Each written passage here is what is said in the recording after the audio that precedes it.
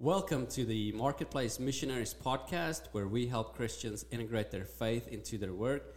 My name is Donnie Swanepoel. I'm here with my good friend Kai Jeans, and our special guest today is Clay McKinney. Welcome, gentlemen, and thank you for being here. Yeah, awesome to be here again, Donnie. I know that with the weather and stuff, we kind of had to take a week off, so apologize for that, listeners, but thank y'all for being patient. Ready to bring y'all this week's episode. It's going to be really good. We got Mr. Clay here. So, Mr. Clay, if you would, just give us a little introduction to what you do. Yeah, my name is Clay McKinney. I'm the president at Hatcher Capital Investments. We're an investment firm in downtown Little Rock where we work with businesses and individuals for all of their investment and retirement and insurance needs. So. Hence the two really cool hats, one black, one white. And so, I read your resume online, and you've got a very impressive resume. So kind of walk us through, just to kind of where you grew up, and then your upbringing, and then kind of after that. Yeah, so grew up in a small town called Hughes Springs, Texas. There's about 1,800 people there, one stoplight, not much going on. So that's where all of my family still is for the most part, my dad's side of the family. But grew up there, ended up going to Ouachita Baptist down in Arkadelphia, and then met my wife there. Mm. She's from Benton, and we got married in 2016 and never left Central Arkansas. That's an interesting transition, leaving Texas for Ouachita. I would just think like there's a lot of universities and colleges in Texas. So why did you pick Ouachita? Yeah, so I'm the youngest of three, and my brother and my sister both went to Ouachita. So it's funny. There was actually a missionary that came to our church, and he was a Ouachita grad from a long time ago, and just really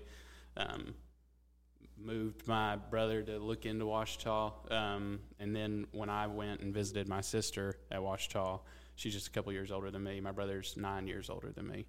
So when I went and visited her, I just fell in love with it. So it's only about 2 hours from Hughes Springs. But Hughes Springs is right up there, and the Arklatex, so it took me about 2 hours to get to Arkadelphia from there. So nothing crazy. It's still easy to go home and see the fam. Right. So sounds like faith. You mentioned the missionary coming to church. So it sounds like faith has been a big part of your life. So kind of, what did that look like growing up? And then how did you come to know Jesus as your Lord and Savior? Yeah. So I've always been in church. As a kid, my parents were both very just great believers and great parents and leading us up in the faith. So we were always there when the doors were open. I remember waking up and, every morning and going to the front of the house. My mom was sitting there reading her Bible and spending time in the Word. My dad, anytime anybody would ever ask him to help do something, he would drop whatever he was doing and go and help. Yeah. So, it was just really neat from an early age to see them be Christians in different areas, I guess with my mom and her personal time with the Lord, and then my dad going and serving others. So anyways, I learned a lot from them growing up and being in the church. I remember I was 7 and going through our bedtime routine with my mom and spending time in prayer, and I left and went to my brother's room where she was doing the same thing with him, and just told them both that I wanted to follow Jesus and accept Jesus. So obviously as a 7-year-old, there's still a lot left to learn and know, but that's when it all started, my walk with Jesus. So heck yeah, man, that's so awesome to hear. I love the stories of young Christians like coming to the faith, like especially just the sanctification that comes through like the parents. It's always the same story. Almost like my parents really did a good job of leading me. It really inspires me to walk with the faith and just be a good steward to my kids in the future. Man, I love the stories like that. Like that's the dream family when I think about it. So if you would just let's go through like what you like, break down like being saved, to some of the audience that isn't a Christian. Yeah, man. It's nothing that I did, that's for sure. Even, I said as a 7-year-old, like, that's what I wanted, and then that's when I accepted Jesus. But every day it's just like I'm learning something new and struggling with something different, and I know that I'm just not good enough. So I think it was actually on your episode, Donnie, that you talked about the Romans Road, and that's it, man. There's nothing that I did that was able to get me, to have that relationship with Jesus. It's all what Jesus did for us, for coming and dying on the cross for our sins, so we could have that relationship with him. So I'm very thankful for that grace, because I know I definitely need it. That's incredible, man. Just hearing, because it sounds like a lot of how you grew up is your mom and dad kind of planting those gospel seeds in your heart from a young age, and then at age 7, the Holy Spirit changing your heart, moving you from being from an unbeliever to a follower of Jesus. And so that's just an incredible testimony of, the impact your parents have had on your life. And so how did that relationship with your mom and dad look like kind of post becoming a Christian? Yeah, man. I mean, I still spend a lot of time just learning from them as we, as I continue to grow in my faith, having conversations, just where we can grow together. And sorry, guys.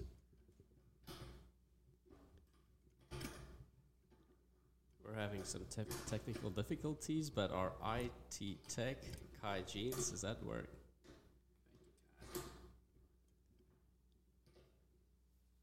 Appreciate it. Thank you, Kai. Appreciate that, man. Yep. Sorry, audience. Just we got it squared away.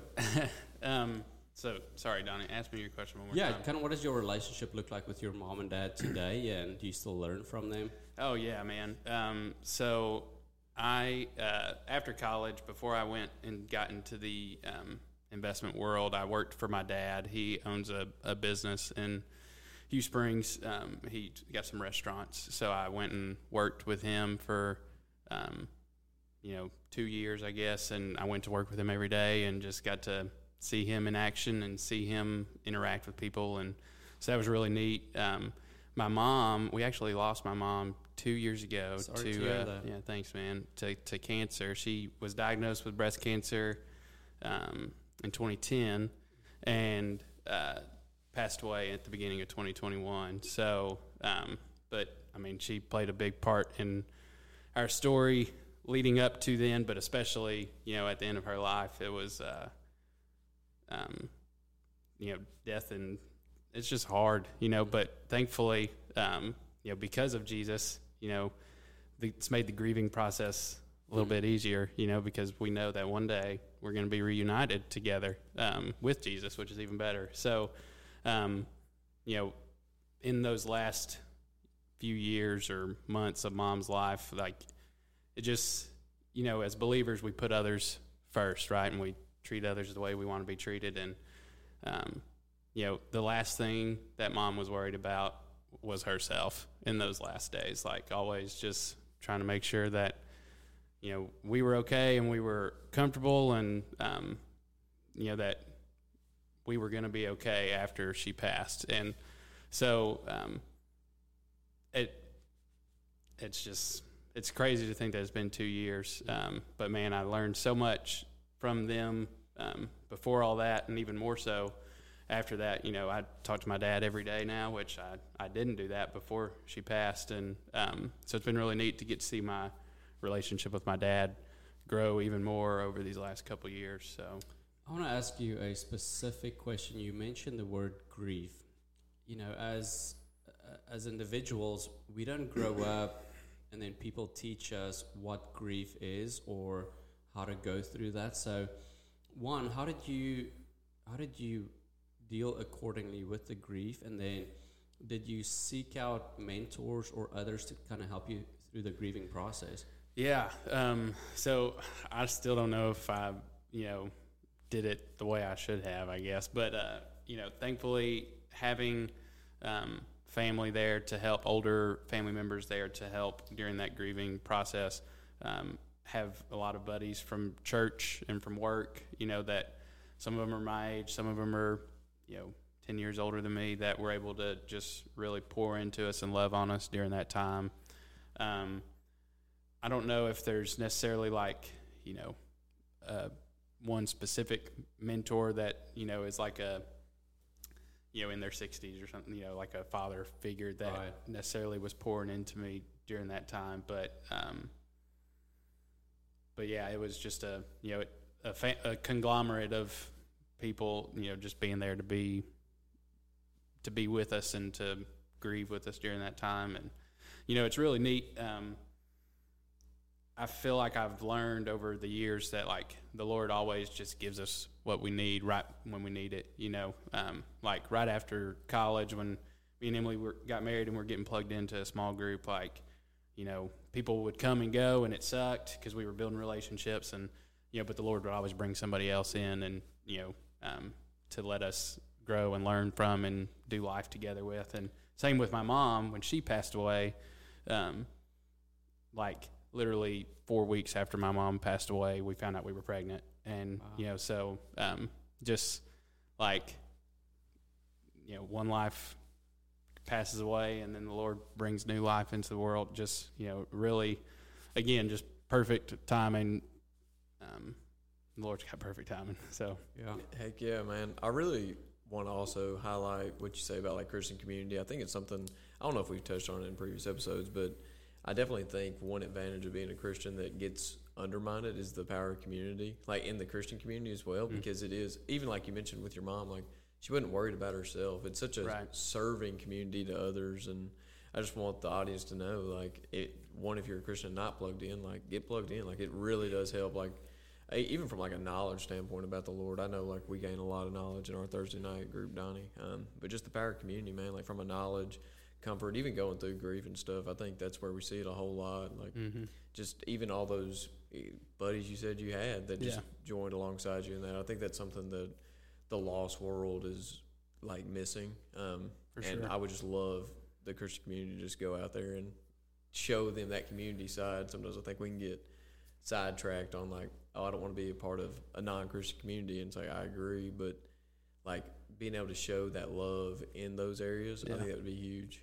So for sure. Yeah, and also just the value of having a mentor, right? I think that's one thing we've talked a lot about, and it sounds like you've had some mentors throughout your life in different seasons that can walk you through some struggles. And so going back to your days in high school, did you play any sports? I mean, what did that look like for you? Yeah, I played basketball and baseball for Hugh Springs, and granted, they let everybody on the team because we were so small, but loved playing sports.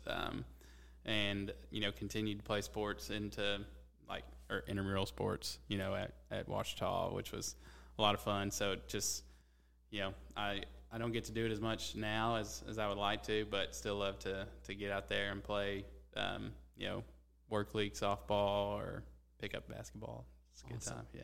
So what did your time look like at Ouachita? I mean, how long were you there for? About 4 years? Yeah.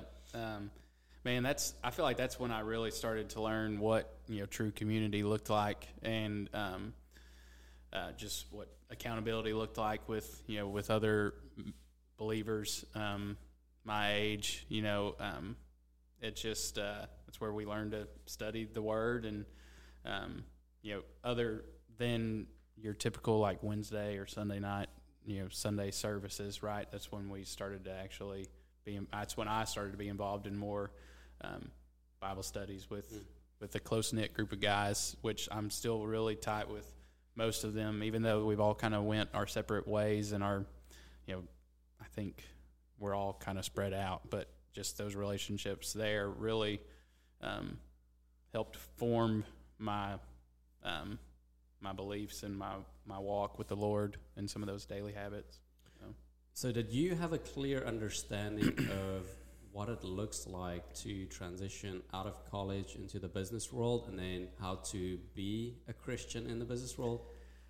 Yes and no. When I got to Ouachita, I thought, maybe I want to be a Christian maybe I want to go, I don't think I ever felt the call to full-time ministry, but I was like, maybe I want to do Christian studies. And we did a Bible survey class and loved it. The first class, hour and a half, we went from Genesis to Revelation. I was like, this is awesome. I want to And then we got to Bible Interp, and I was like, this is not my forte. This is not me. And so I think, having the parents that I had, like, it was easy to see their faith being lived out in the workplace. So, like, for me, it was just finding the job, right, to go and live out my faith in the workplace, which, so I got connected with Edward Jones. My office, Donnie, was actually the one I worked out of this office right over here by your house. Oh, the Edward Jones one? Across the street from Kroger. That's cool. So, I mean, I've knocked on doors in this neighborhood, introducing myself to people. I'm surprised that I didn't run into you before we did. But anyways, it was neat to see, like, once I got into this role with Edward Jones, which is now what I do at Hatcher, just the relational part of the job, getting to just get to know people and talk about, private information. People are not real open about money, and so if they're talking to you about their money, they're going to be vulnerable, which has just been able to open the door for other conversations about faith or stewardship and giving, and so it's been a really neat transition into that role. That obviously still learning how to have those conversations, but it was just an easier transition, an unexpected. An unexpected part of the job that I was pleasantly surprised with. That is surprising to me as well. I mean, so was the goal to end up in the financial investment?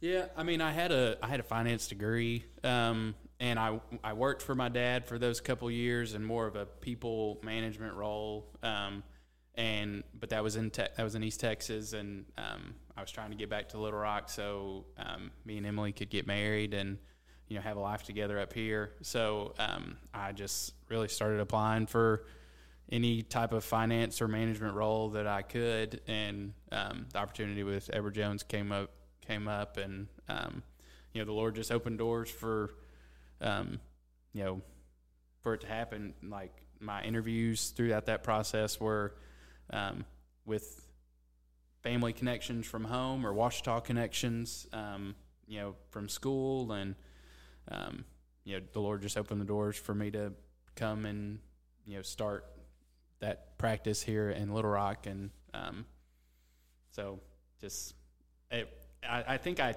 thought that it could be a good career path, obviously, Right. But it's not like I just knew that I wanted to be in the finance world or a financial advisor, from like the time I was 16 or anything like that. It just, just kind of happened, I guess. Yeah. Piggybacking off of that as well, like, not really knowing if you were making the right, in air quotes, decision there. I know a lot of our viewers coming out of school and stuff, and even me, I dealt with, am I following the Lord's will, taking this job? Like, do I need to stay? Do I need to go? So, I mean, that was difficult for me. So, if you could, like, speak on how you sought God's wisdom in your decision-making process coming out of school. Like, okay, I want to make it back to Little Rock. Like, what were the motives, and how did you seek God through that? Yeah. Man, one big piece of it goes back to that community. I like, I'm a words guy, an affirmation guy. So, like, as I'm trying to make a decision, I like to seek counsel and hear if others think I'm on the right path too, right? Like, not obviously still seeking the Holy Spirit and asking for wisdom from Him, but the Lord uses people like us to speak that truth. So spend a lot of time in just reaching out to mentors and family to talk through that transition, and even when I made the jump from Edward Jones to Hatcher, like, that was a big decision, and I know that the Lord has His perfect will and perfect path for us, but I also think that, like, I don't know, like, the Lord is sovereign and good, and He can use us in any, I guess, path, whether or not we're not sure at the time if that was like the best decision for us, but like, or if that was what the Lord wanted us to do. Like, I have no doubts that had I not gone to work for Edward Jones, or had I not gone to Hatcher Capital, like, that the Lord would still be able to use me in whatever path that was. So it's hard because, like, it's real easy to get wrapped up in being like, all right, I have to make sure I make the perfect choice every time. And that's what I struggled with, and just what you're sharing is so insightful and so wise. One thing, seek out counsel when you make that transition from college to, the real world.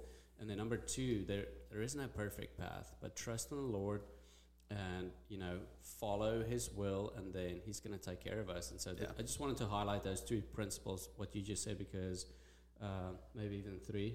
Oh, well, that was just I'm going to piggyback off that as well.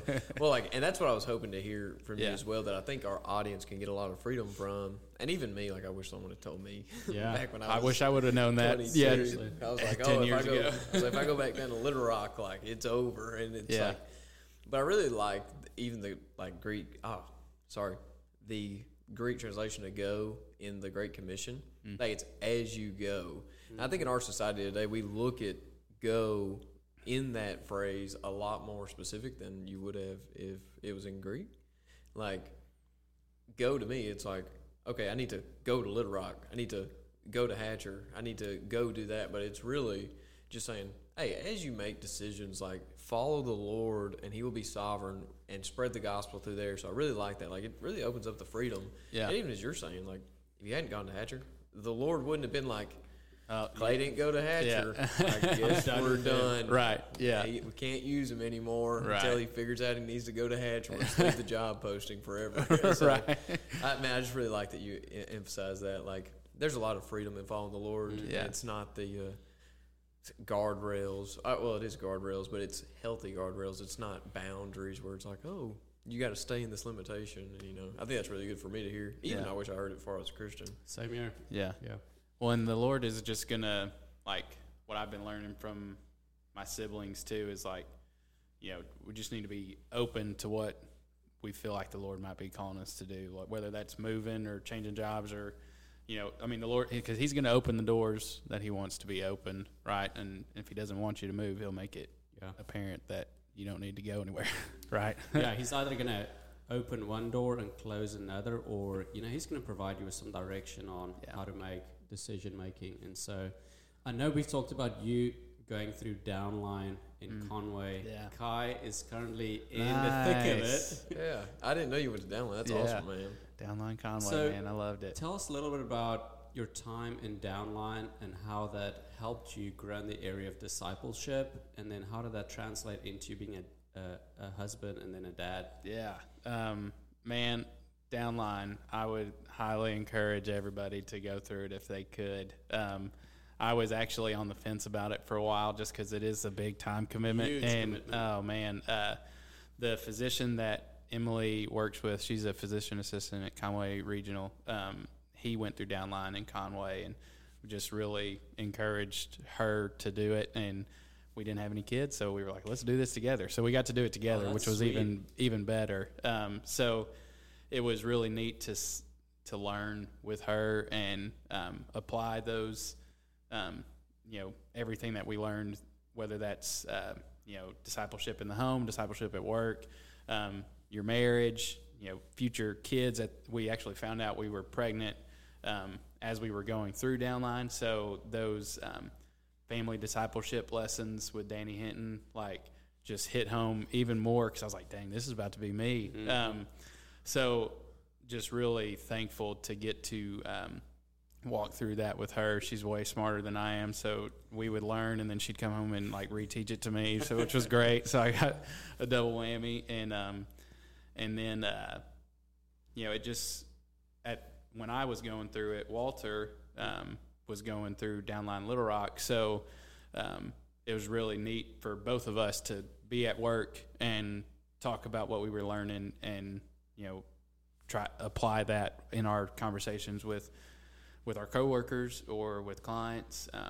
It was just, again, the Lord orchestrated it all for us to be doing it together and growing together at the same time, which was really cool. That's incredible, man.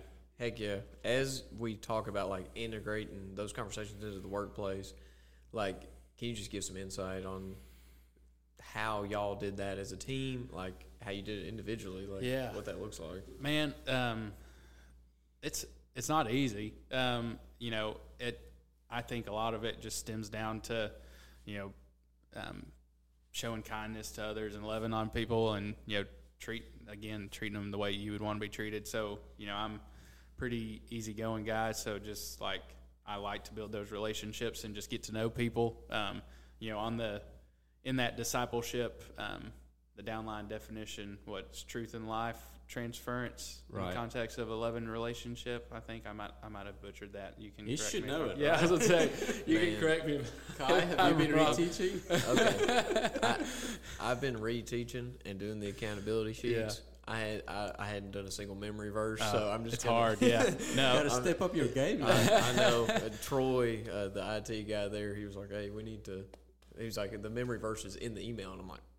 I'm like, yeah, that's fair. It's hard, man.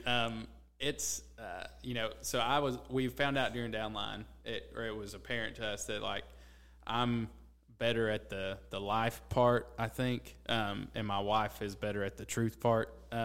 So that we make a good team. That's good. But I've had to work on that in my conversations at work or with, you know, in community or with clients or whoever. Just like I can't forget to, you know, share the truth whenever, or I can't be scared to share the truth whenever the opportunity presents itself. So that's not always something I'm great at, which I've been trying to be better at, because, you know, you can do the life all you want, and that's a big part of it. You know, that gives you the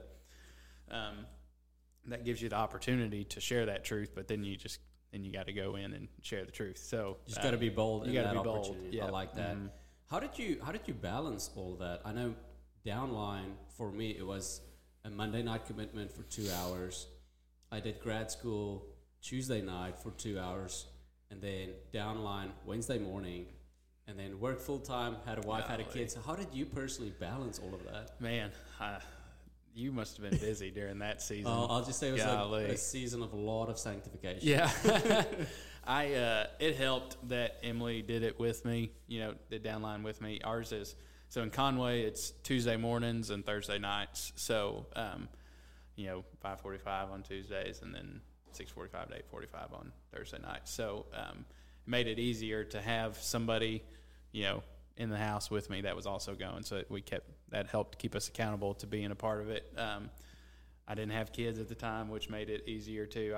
You know, we didn't have to find babysitters or anything like that. But, you know, balancing that with work and trying to grow a business, you know, it was not easy, but, you know, again, just having that, the community, the accountability, even just between me and Emily to like, hey, this is a priority for us and our family. And, so we're going to do it.